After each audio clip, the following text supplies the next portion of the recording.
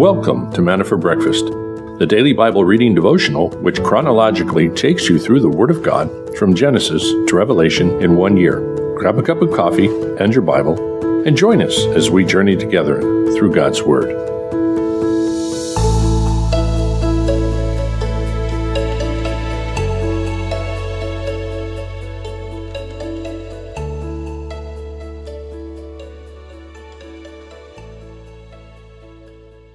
Okay, good morning, everyone.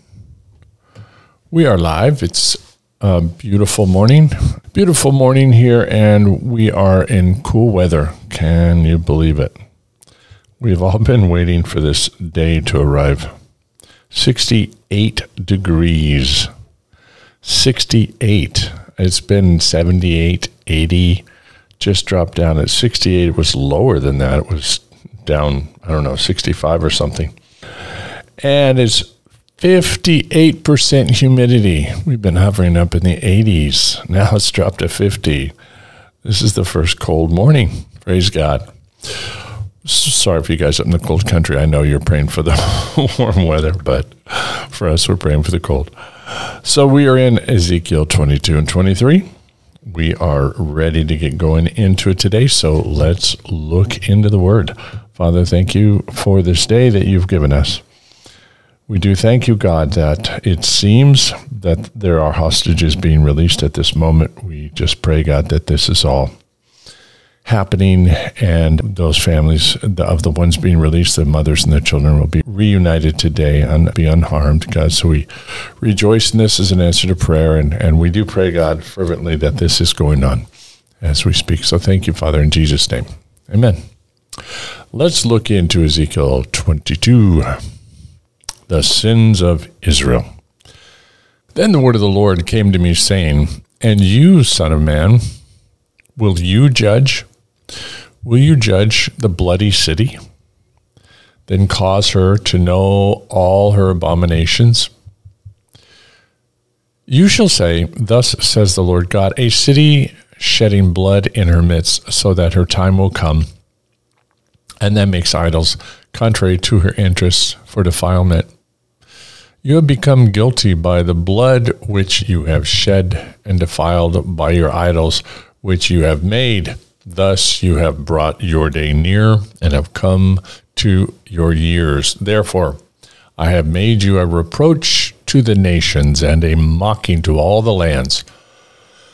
Those who are near and those who are far from you will mock you. You of ill repute, full of turmoil, behold, the rulers of Israel, each according to his power, have been in you for the purpose of shedding blood. They have treated father and mother lightly within you, and the alien they have oppressed in your midst. The fatherless and the widow they have wronged in you. You have despised my holy things and profaned my Sabbaths. Slanderous men have been in you for the purpose of shedding blood, and in you they have eaten at the mountain shrines. In your midst they have committed acts of lewdness. In you they have uncovered their father's nakedness. In you they have humbled her who was unclean in her menstrual impurity. One has committed abomination with his neighbor's wife, and another has lewdly defiled his daughter-in-law, and another in you has humbled his sister, his father's daughter. In you they have taken bribes to shed blood. You have taken interest and profits, and you have injured your neighbors for gain by oppression, and you have forgotten me, declares the Lord God.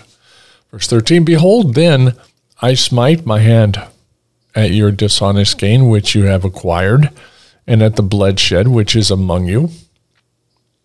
Can your heart endure, or can your hands be strong in the days that I will deal with you? I, the Lord, have spoken and will act. I will scatter you among the nations, and I will disperse you through the lands. I will consume your uncleanness from you, and you will profane yourself in the sight of the nations. And you will know that I am the Lord. The word of the Lord came to me, saying, Son of man, The house of Israel has become dross to me. All of them are bronze and tin and iron and lead in the furnace. They are all dross of silver. Therefore, thus says the Lord God, because all of you have become dross, therefore, behold, I am going to gather you into the midst of Jerusalem, as they gather silver and bronze and iron and lead and tin into the furnace to blow fire on it in order to melt it. So I will gather you in my anger and in my wrath, and I will lay you there and melt you. I will gather you and blow on you with the fire of my wrath, and you will be melted in the midst of it.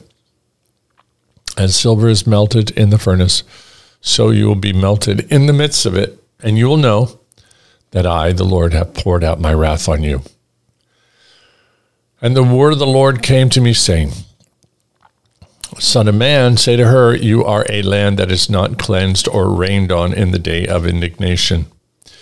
There is a conspiracy of her prophets in her midst, like a roaring lion tearing the prey, and they have devoured lives. They have taken treasure and precious things. They have made many widows in the midst of her. Her priests have done violence to my law and have profaned my holy thing. They have made no distinction between the holy and the profane. They have not taught the difference between the unclean and the clean.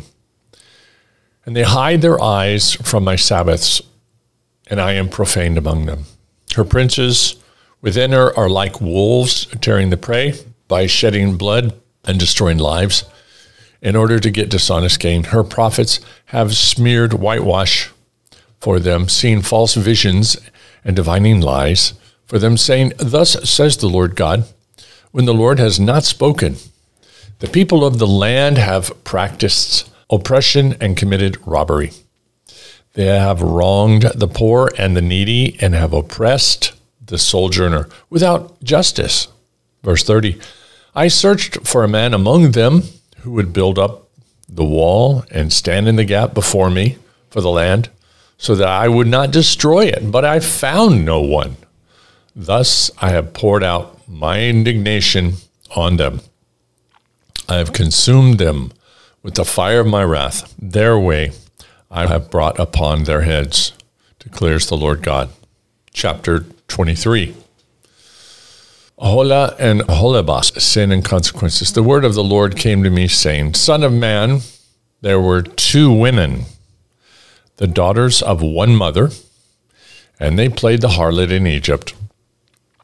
They played the harlot in their youth. There their breasts were pressed, and there their virgin bosom was handled. Their names were Oholah, the elder, and Oholibah, her sister. And they became mine, and they bore sons and daughters.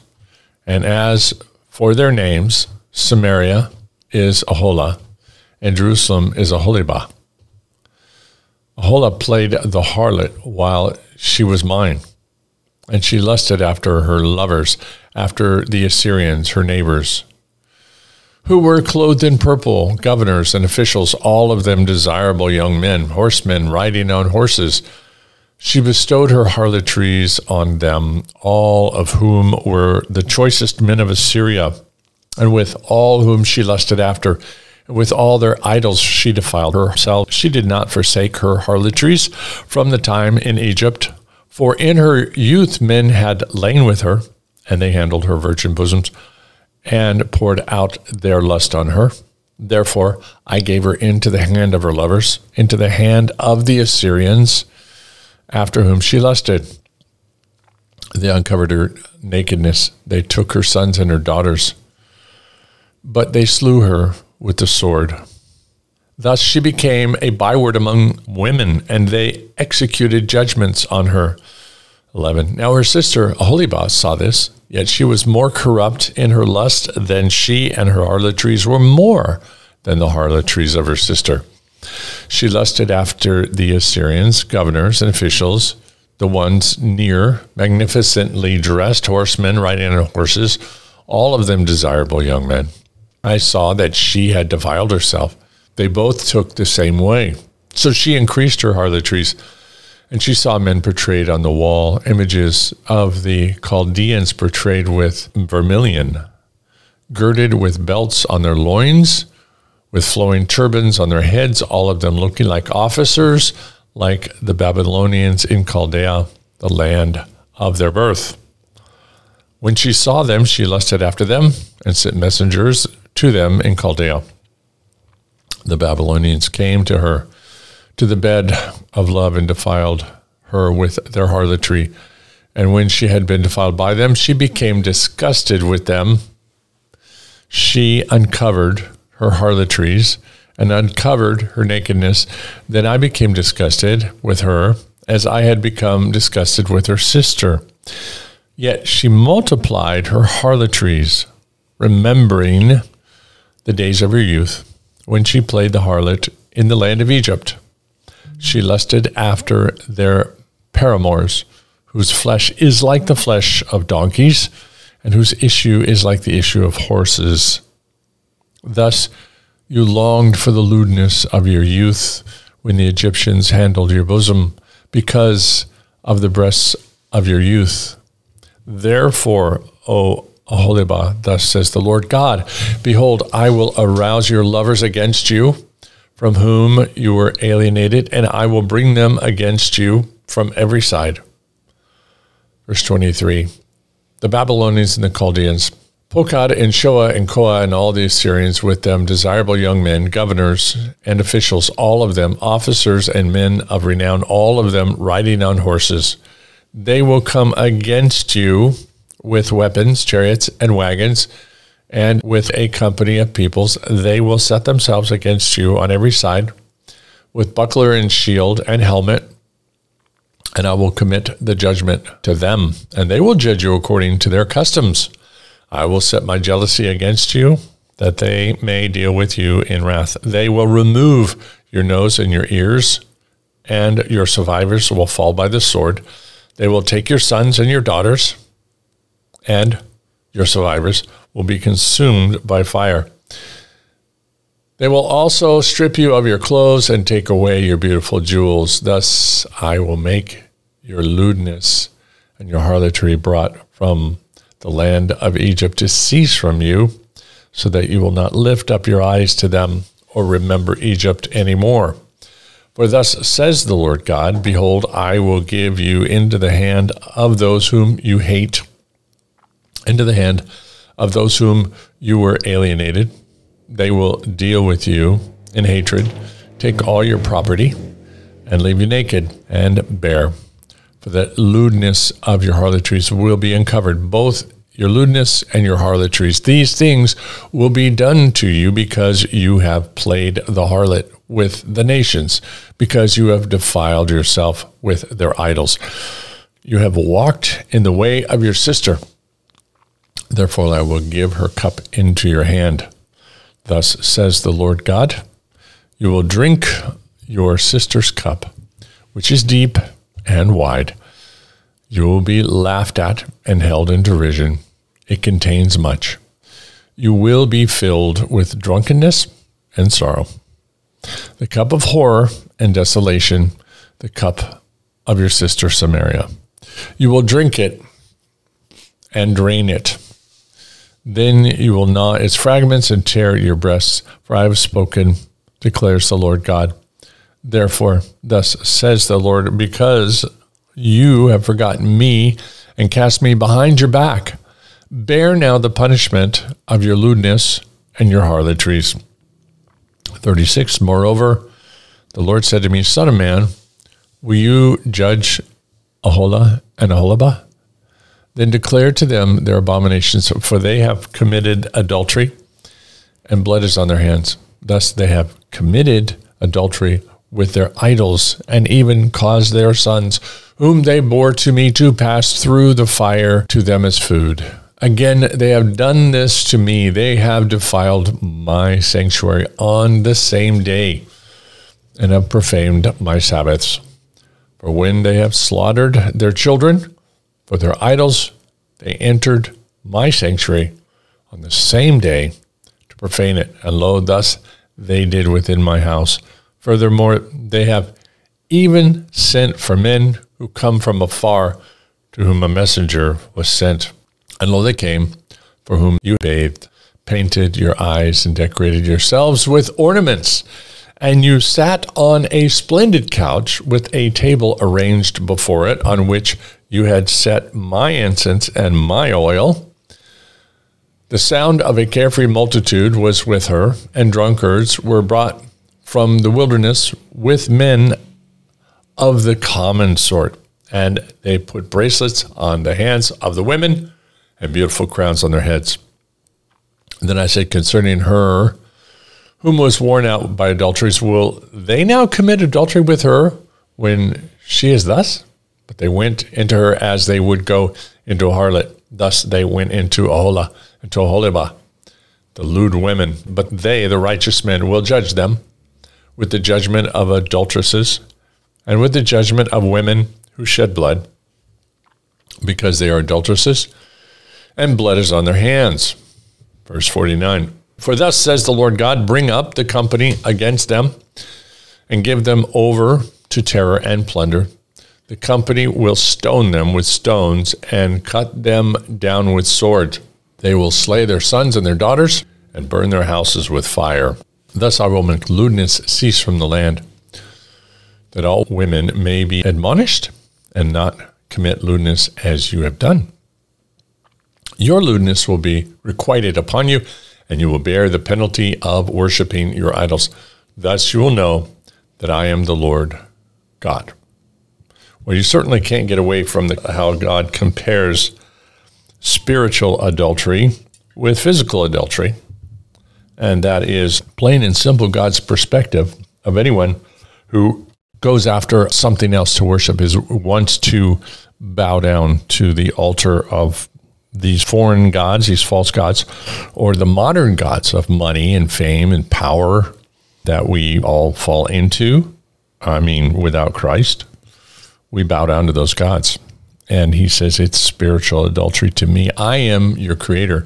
And God has established a relationship with humans. He desires to have a relationship with fidelity, that you worship him and him alone. And it is a very, very special relationship. It is meant to be exclusive of all other relationships. And of course, for Israel, he has to use the extreme kind of comparisons because, again, and it's not that we don't deal with it today, but in that degree, unless you're really into the dark stuff, unfortunately, it still exists. But in those days, their idolatry did involve all of the physical lewdness and immorality, and to the point of making their sons and daughters pass through the fire, offering them physically, burning them on the altar to these gods. So all of the horrid things that were accomplished in the flesh originated in the heart with their worship of these false gods. So this is why he compares them to these two unfaithful women who go after these other nations and want them to come in and sleep with them, and they become defiled by them.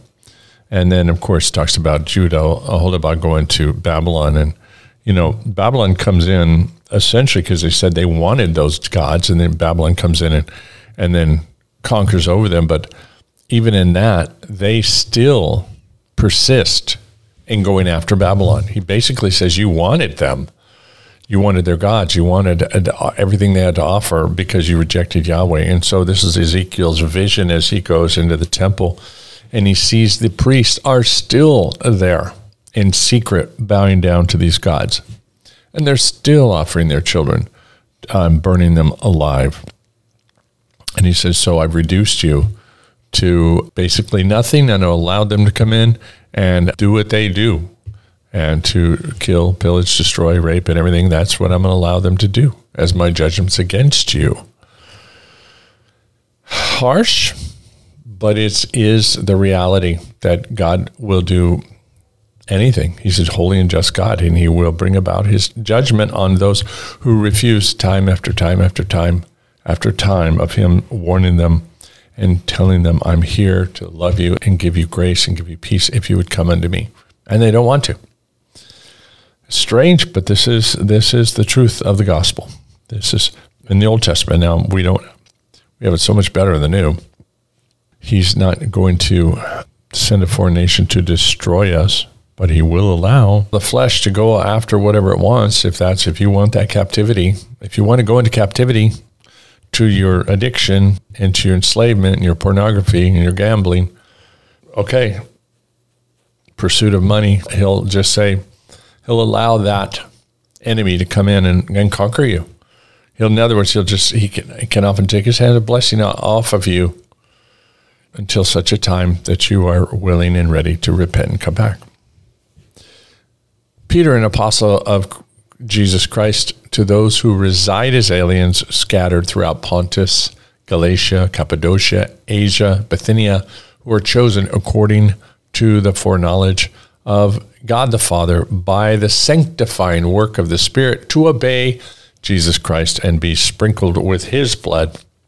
May grace and peace be yours in the fullest measure. Blessed be the God and Father of our Lord Jesus Christ, who according to his great mercy has caused us to be born again to a living hope through the resurrection of Jesus Christ from the dead, to obtain an inheritance which is imperishable and undefiled and will not fade away, reserved in heaven for you, who are protected by the power of God through faith for a salvation ready to be revealed in the last time.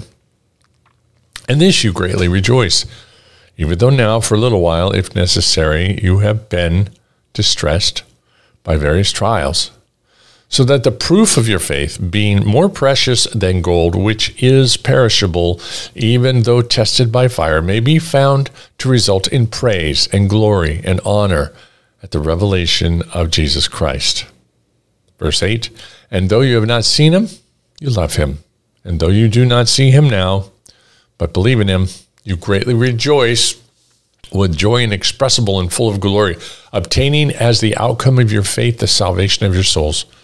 As to this salvation, the prophets who prophesied of the grace that would come to you made careful searches and inquiries, seeking to know what person or time the Spirit of Christ within them was indicating as he predicted the suffering of Christ and the glories to follow.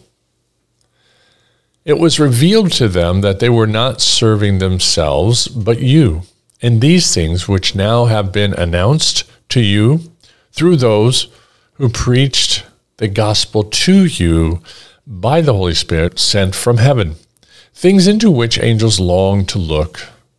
Therefore, prepare your minds for action, keep sober in spirit, fix your hope completely on the grace to be brought to you at the revelation of Jesus Christ. As obedient children, do not be conformed to the former lusts which were yours in your ignorance, but like the Holy One who called you, be holy yourselves also in all your behavior, because it is written, you shall be holy, for I am holy.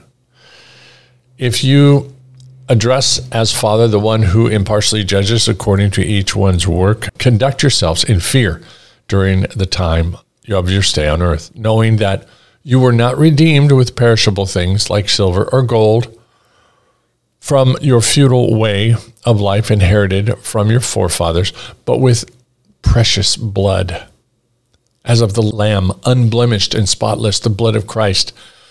For he was foreknown before the foundation of the world, but has appeared in these last times for the sake of you, who through him are believers in God, who raised him from the dead and gave him glory, so that your faith and hope are in God. Since you have, in obedience to the truth, purified your souls for sincere love of the brethren, fervently love one another from the heart. For you have been born again, not of the seed which is perishable, but imperishable, that is, through the living and enduring word of God. For all flesh is like grass, and all its glory like the flowers of grass. The grass withers, and the flower falls off, but the word of the Lord endures forever. And this is the word which was preached to you. We certainly get our concept of being born again here out of 1 Peter's mentioning it twice, that we are born again, which is a phenomenal concept. Try and imagine how new and different that was to the Jewish mind, if not the Gentile as well. to say from God's perspective, you're no longer the same person you were. Your life ended, and I gave you a brand new birth. And this was not reformation, but transformation. And this was Peter explaining and defining something which was so profound. And it was all based on a God they could not see. You do not see him now. And yet you believe in faith. And in that faith you believed. And in that you gained a new birth. How phenomenal for Peter to be around. I would think for Peter a privilege to be around people when he was older, of course, who had never known Jesus, never even seen him. And they chose to believe by the words which Peter and John and Paul and others were sharing. He didn't go hand them a New Testament and say, go read this. They had letters, and they would go and speak to them. And I'm thinking about the Gentiles too, that didn't even have the understanding of the Jewish law and how Jesus was the Lamb of God. You know, the first part, he talks about being sprinkled with the blood. And a Jew would have understood that the high priest would come and the covering of the sprinkling of the blood, they would sprinkle the blood on the altar, of course. It would be a symbol of the atoning blood of the sacrificial lamb, was now covering them for their sin. And he talks about the precious blood which has been sprinkled upon you. And the Gentiles wouldn't really get, per se, maybe in their own pagan world they would have understood that. But what an amazing thing that he says, you guys chose to believe by faith. And you don't see him. Even though you don't see him now, you've still chosen to believe the message which we brought to you, and you understood it by faith, and you accepted it, that it was the grace of God that died, that he was the one that died for you, and that all you need to do is receive it, accept it, and in faith, believe it. And so with that, you now have a new birth, and you are a new creature. You are created new in Christ. How amazing is that? And for Peter, who had walked with Jesus all those years and gone through everything, he probably would ask himself, like I know I would, I wonder if I'd believe by faith if I never met Jesus, never saw him. Because as we find in the New Testament, is blessed is he who has never seen and yet still believes. There is that greater a blessing there. Those who had never walked with Jesus physically and knew him receive in New Testament terms a greater blessing. So faith is what God chose to use for us to come into this new life, into our eternity with him. He chose to remove himself from our sight so that we choose to follow him. And why? Because he's the living word of God. In a sense, he's just telling us, I just don't want you to see me in the physical form. I want you to see me in the written form. I want you to see that there are things more important than what the eye can perceive. It's what the soul and the heart and our understanding can perceive. And that is why Jesus, as he ascended, then became the Logos, which is the written word, which is now how we come before him as we are doing now and see him and understand him and believe by faith and have this new birth. Pretty cool. Charles Spurgeon, he will not always chide, neither will he keep his anger forever. Psalm 103:9. He will chide sometimes, or he would not be a wise father for such poor erring children as we are. His chiding is very painful to those who are true because they feel how sadly they deserve it and how wrong it is on their part to grieve him. We know what this chiding means, and we bow before the Lord, mourning that we should cause him to be angry with us. But what a comfort we find in these lines. Not always will he chide. If we repent and turn to him with hearts broken for sin and broken from sin, he will smile upon us at once. It is no pleasure to him to turn a frowning face towards those whom he loves with all his heart. It is his joy that our joy should be full. Come, let us seek his face. There's no reason for despair, nor even for despondency. Let us love a chiding God, and before long we shall sing, thine anger is turned away, and thou comfortest me. Begone, ye dark foreboding, ye ravens of the soul. Come in, ye humble hopes and grateful memories of the heart. He who pardoned us long ago as a judge will again forgive us as a father, and we shall rejoice in his sweet, unchanging love. Let's pray. Father God, thank you so much for these truths that we are looking at. We thank you that we have the understanding of the depravity of man and the depths to which one will sink eventually if he has no accountability before you, if he has nothing but a lust that goes unchecked and has no bounds and no consequences, that he would even take his own son and daughter and throw them into a fire. These things, Father, are horrid, and we understand why you have set the standards and why there are consequences. And we understand for us as believers that you are a God who loves us enough to discipline us, so we can see these things and we accept them. Not only that, we rejoice that you make every provision for us to avoid them and to give us life and life abundantly, and to have a relationship where nothing can come in and separate us from your love. The positive side of the equation is so immense that it overshadows everything on the negative. So we thank you for your love for us and for your goodness and your guidance. We do pray today you would help us to continue to walk in that love and not in rebellion and not following after, not being deceived and going after the things that we know we should not be doing or be involved in. So purify us, God. Help us to walk in holiness. Sanctify us. Thank you for all you are doing in our lives and helping us in our service to you and in the church. Continue to raise up the church, God. Develop the ministries in these last days. Help to use us, God. Show us the gifts we have and where we can be used. God, we do end this morning by thanking you for the negotiations going on in Israel. We do pray these prisoners are exchanged even now.